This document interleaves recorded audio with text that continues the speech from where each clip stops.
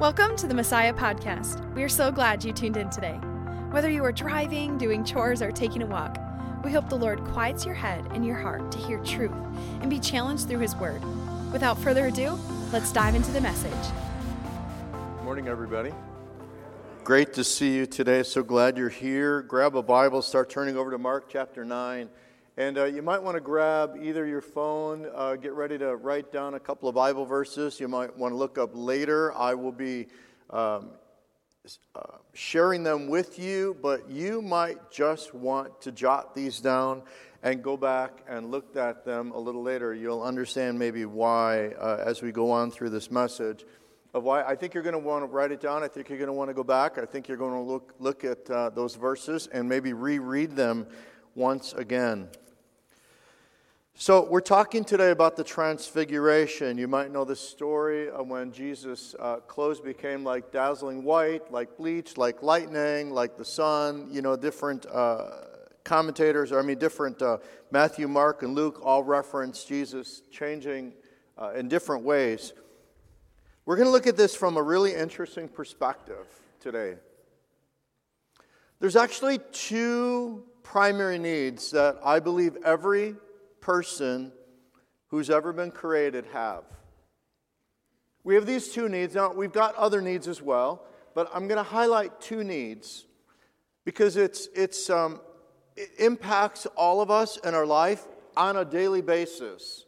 And these are two things that are really important. Here's what they are. I'll just tell you what they are, and then you're going to see how they actually show up in this Transfiguration. One need that we all have is to love and be loved for who we are. And second one is to know others and to be known by others. We want to be known, but we also want to know. And those are two things that you're going to see in the Transfiguration that actually come out in a very real way. And you're going to see how this actually impacts us in our lives. It's interesting, when I was in Guatemala, I was there for 2 years. And there's some things that were so ingrained in me that still to this day, after all these many years later, it's who I am. It's actually changed my behavior and how I do it, especially when it's with other people. It's amazing in America that you can walk up, you can talk to somebody and never have a clue who they are. You can talk to them for a long time and walk away, and then somebody say, well, who was that? You say, I don't know. I mean, you ever notice we can do that? The other thing that was really ingrained in me is, if you notice, when you're done with a conversation, Americans don't know what to do. We don't know how to get out of the conversation, so we just kind of take a step back, and we slowly turn, and then we just walk away. And in Guatemala, that would be extremely rude, because you always just very simply say, con permiso, with permission. They say, pase, just means, can I leave now? Yeah, absolutely, go ahead, See you later, God be with you, God bless you. They'll say something like that. But the other thing that I really learned, and it became part of who I am, is if I ever walk into a group of people and I don't know who they are, I'll either say, my name's Ed, what's your name? Or I'll say, what's your name? And they'll tell me, and I say, my name's Ed. And that's like immediate. Like you want to know who they are. And they might want to know who I am, or maybe they don't want to know who I am, but I'm going to tell them who I am anyways, to at least tell them my name. And I'm more apt to go through the embarrassment of saying, I don't remember your name, or please remind me of your name, as opposed to going, I forgot their name. I'm not going to ask. I'm not going to be embarrassed, so I'm not going to say anything. I'm just going to talk to them, walk away, and go, who was that? Yeah, I don't do that. I'd much rather say, can you please remind me of your name? And I've never heard anybody get offended when you say it that way. Please remind me of your name. Means I knew, but I forgot. I'm sorry, but remind me of your name. See, because I think there's a need for all of us to know who we're talking to and know other people, but we also have this need to want to be known. We want people to know our names. We want people to remember our names.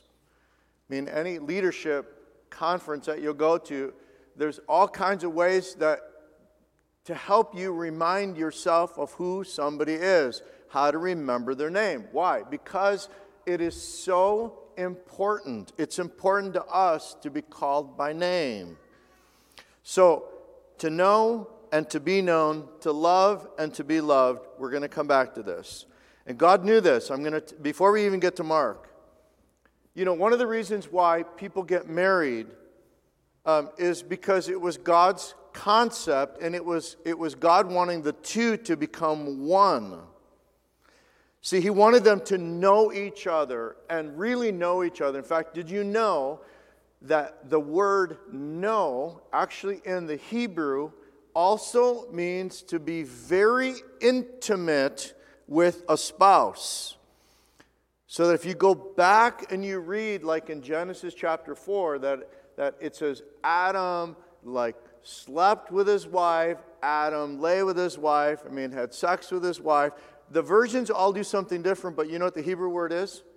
Adam knew his wife. Knew. Known. Intimacy. Intimately. And there's no way around this. Let me just read to you. This first one is from Genesis chapter 2. Then the Lord God made a woman from the rib He had taken out of the man, and He brought her to the man. The man said, "This is now bone of my bones and flesh of my flesh. She shall be called woman, for she was taken out of man." That's why man leaves his father and mother and is united to his wife, and they become one flesh. Adam and his wife were both naked, and they felt no shame. The first thing I want you to see, why would God want us to know they were naked and had no shame? Because you can't hide, can you? You can't hide. When you don't have clothes, you can't hide. That's part of it. That God says to a husband and a wife, you should know each other so well, you should be able to see each other as they are. It's also why some of you have gone through divorce. Divorce is far worse than death. Far worse than death. And the reason why divorce is so hard, if you've gone through this and you know the pain of that, it's because somebody knew you and rejected you, or you rejected them. And that just messes with us when somebody knows us that intimately and then says, "I reject you." And the pain that goes along with that is insurmountable. It's ginormous. Don't ever underestimate how hurt or how hard that is to go through. It's because God wants us to be known, wants us to know, created marriage so that we can know and have the safety of knowing. And that's why divorce can be so hard. All right, with all that being said, I think you're going to appreciate a little bit more what the Transfiguration story is all about. So Mark chapter 9, we're going to dive into there at verse 2. So after 6 days, Jesus took Peter, James, and John with him and led them up a high mountain. We're just going to read the whole thing first. Where they were all alone. There he was transfigured before them. His clothes became dazzling white, whiter than anyone in the world could bleach them.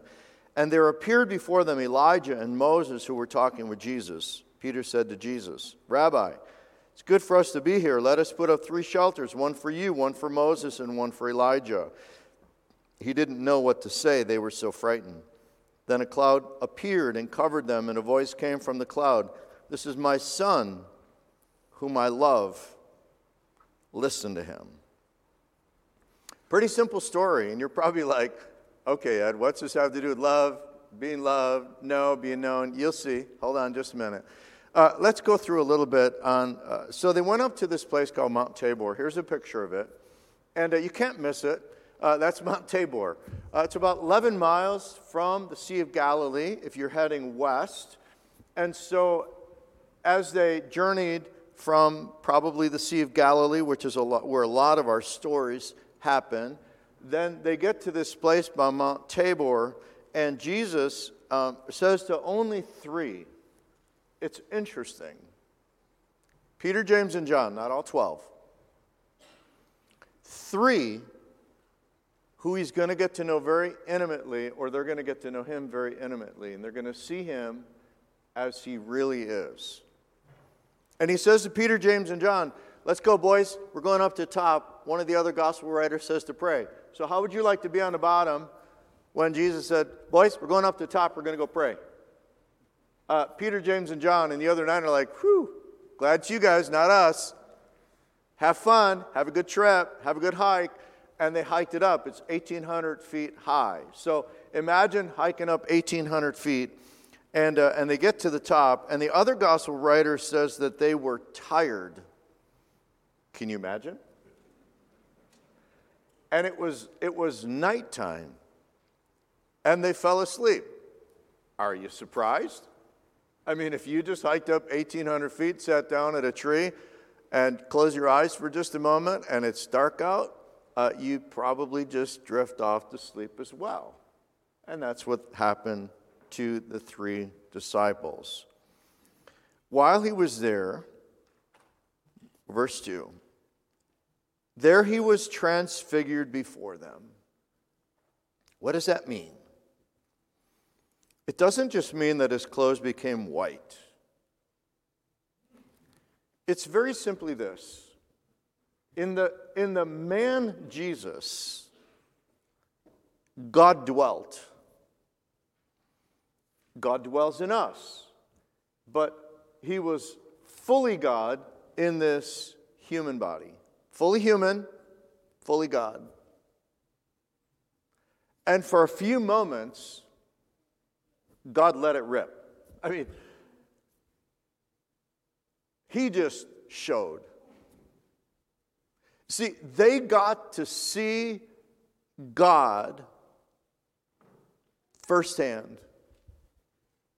Peter, James, and John got to see Jesus for who he really is. They got to know him like nobody else got to know. Nobody else on planet Earth except these 3 got to see Jesus as he really is in God, like who God was. And when God's glory, now remember, in heaven there is no sun, there's no moon. God's glory fills everything. That same glory all of a sudden radiated, just like the body could not contain it anymore. Jesus had it contained for 33 years of his life on planet Earth. And then in one moment, he just let it rip and just like, you get to see me, boys, as I really am. Now, I'm going to read to you from John 17. This is Jesus' prayer. John 17, verse 24 says this, Father, I want those you have given me to be with me where I am and to see my glory. The glory you have given me because you loved me before the creation of the world. And Peter, James, and John got to see a glimpse of God's glory, like in its full brilliance, radiance, and they were overwhelmed. I mean, God just shone. See, and this is what I don't want you to miss, that they got to see Jesus as he really is. Nothing held back. They got to see it.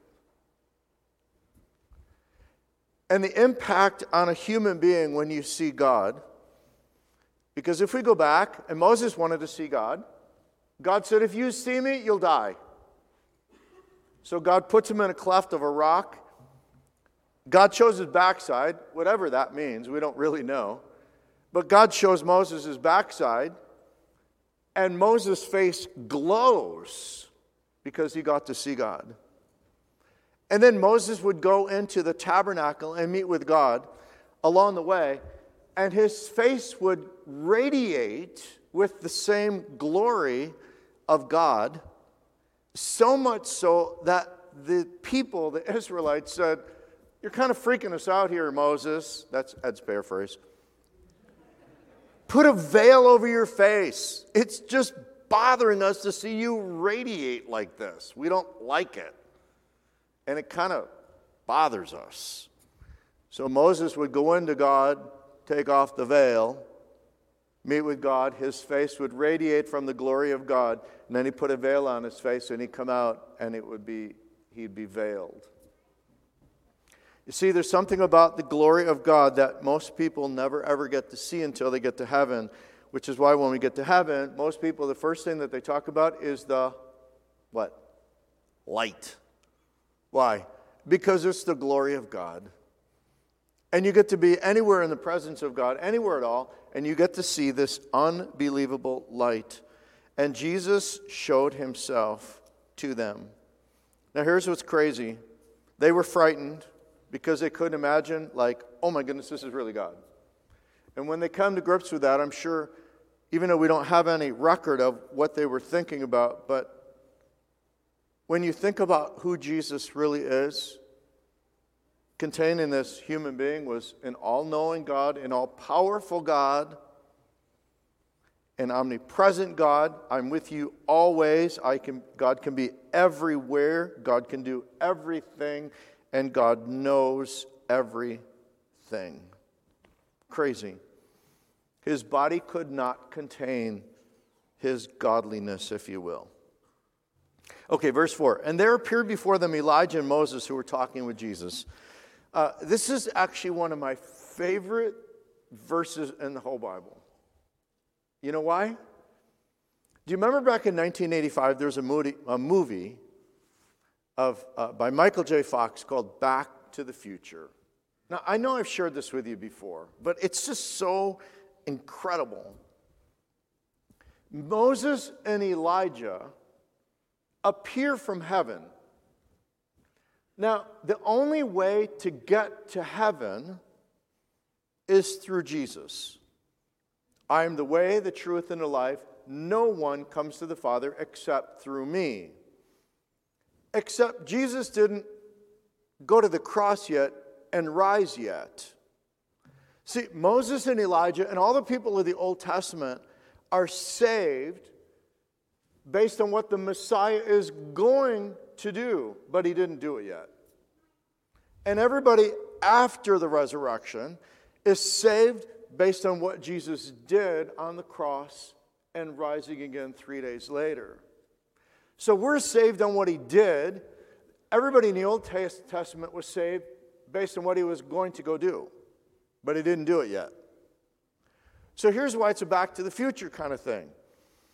I think it's Matthew who wrote that Moses and Elijah showed up, and this is what they were talking about. God even gives us a glimpse. He says they talked about his departure that was coming up, his death coming up, like his death and resurrection. And there was probably nothing more encouraging for Jesus, like, you know, Jesus, why you're going to go die and suffer on a cross, because we're saved based on what you're going to do. You have to do it. You have to. Be encouraged. We're saved because of what you're going to go do. So do it boldly. Do it knowing that we're saved because of what you're going to go do. We're the proof of your salvation, if you will. And this is what's so amazing. This is why it's a back to the future. What if Jesus would have gone, I don't think I'm going to go to the cross. Moses and Elijah, they would have vanished. Because if there's no death and resurrection, there's no salvation. Moses and Elijah would have just, what would have happened? They would have just gone away. Kind of like if you remember Back to the Future, some of the figures started to get fuzzy, like they were about to vanish. Why? Because future was changed. And so I love it. It's like God's version of Back to the Future, that they're saved because of what he was going to do, but didn't do it yet. And I would imagine that gave Jesus encouragement. Like, I have to go to the cross. We're worth it, meaning us. We're worth it. It's the only way for us to get to heaven, to see the glory of Jesus, is through his death and resurrection. It's incredible. And here's the disciples. They're so afraid. Aren't we all like Peter? Verse 5. Peter said to Jesus, Rabbi, it's good for us to be here. Let us put up 3 shelters, one for you, one for Moses, and one for Elijah. He didn't know what to say. They were so frightened. Have you ever heard a mountaintop experience? That's probably where it came from. It was a mountaintop experience. They didn't want it to end. If we put up 3 shelters, maybe they'll stay. Maybe your friends, Moses and Elijah, will just stay here for a long time. And we can savor this moment for as long as possible. But of course, that wasn't God's goal. But he was frightened. He was just speaking out of fear and fright. And then here, this is incredible. Verse 7, then a cloud appeared and covered them. And a voice came from the cloud, "This is my son, whom I love. Listen to him." What would that have been like to hear God, the Father, speaking? "This is my son, whom I love." I would imagine that would be something that they would replay in their minds daily. The Father loves the Son, and we got to experience it. How amazing. See, inside every one of us, this is what I was saying before, inside every one of us is this deep desire to be loved for who we are. We're broken, but we want to be loved for who we are. We're sinners, but we want to be loved for who we are. We don't want to be loved for who somebody wants us to be. We want to be loved for who we are. But God, in His love for us, loves us who we are, but never leaves us where we are and keeps encouraging us to get better and become more like Jesus. But God loves us for who we are, takes away all the sin, and forgives us so that what's left is the good. Did you hear that? God says He's removed our sins as far as the east is from the west. That means when God looks at us, He sees Jesus in us, whom He loves. And when God sees Jesus in us, God looks at us and says the same thing. "This is my child, this is my son, this is my daughter, whom I love." Because when we've got Jesus, God loves us incredibly. Words can't even express that love. Unconditional love. For God so loved the world. And so when God sees Jesus in us, His love just pours out. He loves the whole world. But when God sees His Son, He says the same thing. "This is my child whom I love." That's how God feels about us. That's His love for us. All right, there's 3 takeaways. I'm going to read some verses for you. 3 takeaways. Number 1, heaven is real. I don't want you to ever be doubtful that heaven is real.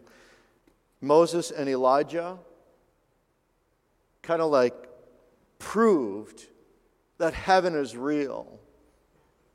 That Moses and Elijah are still alive and still alive today with God. John 14, verse 1. "Do not let your hearts be troubled. You believe in God, believe also in me. In my Father's house has many rooms. If that were not so, would I have told you that I'm going there to prepare a place for you? And if I go and prepare a place for you, I will come back and take you to be with me, that you also may be where I am. You know the way to the place where I'm going." Thomas said to him, "Lord, we don't know where you're going, so how can we know the way?"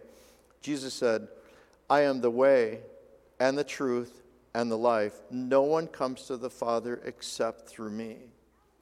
Not only is heaven real, but the promise of God that He's coming back.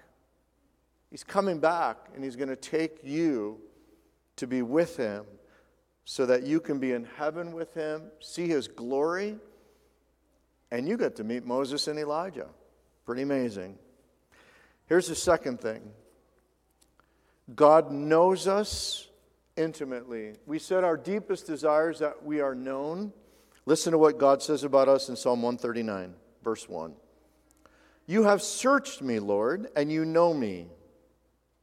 Remember that word know? That's the intimate word. that God knows us, not knows about us, not knows our name. He knows us through and through intimately. God knows us. You have searched me, Lord, and you know me. You know when I sit and when I rise. You perceive my thoughts from afar.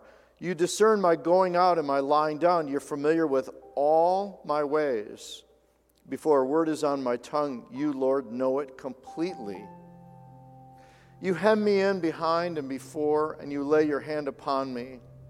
Such knowledge is too wonderful for me, too lofty for me to attain. What does that mean? It means I can't understand how much God knows me. I can't fathom.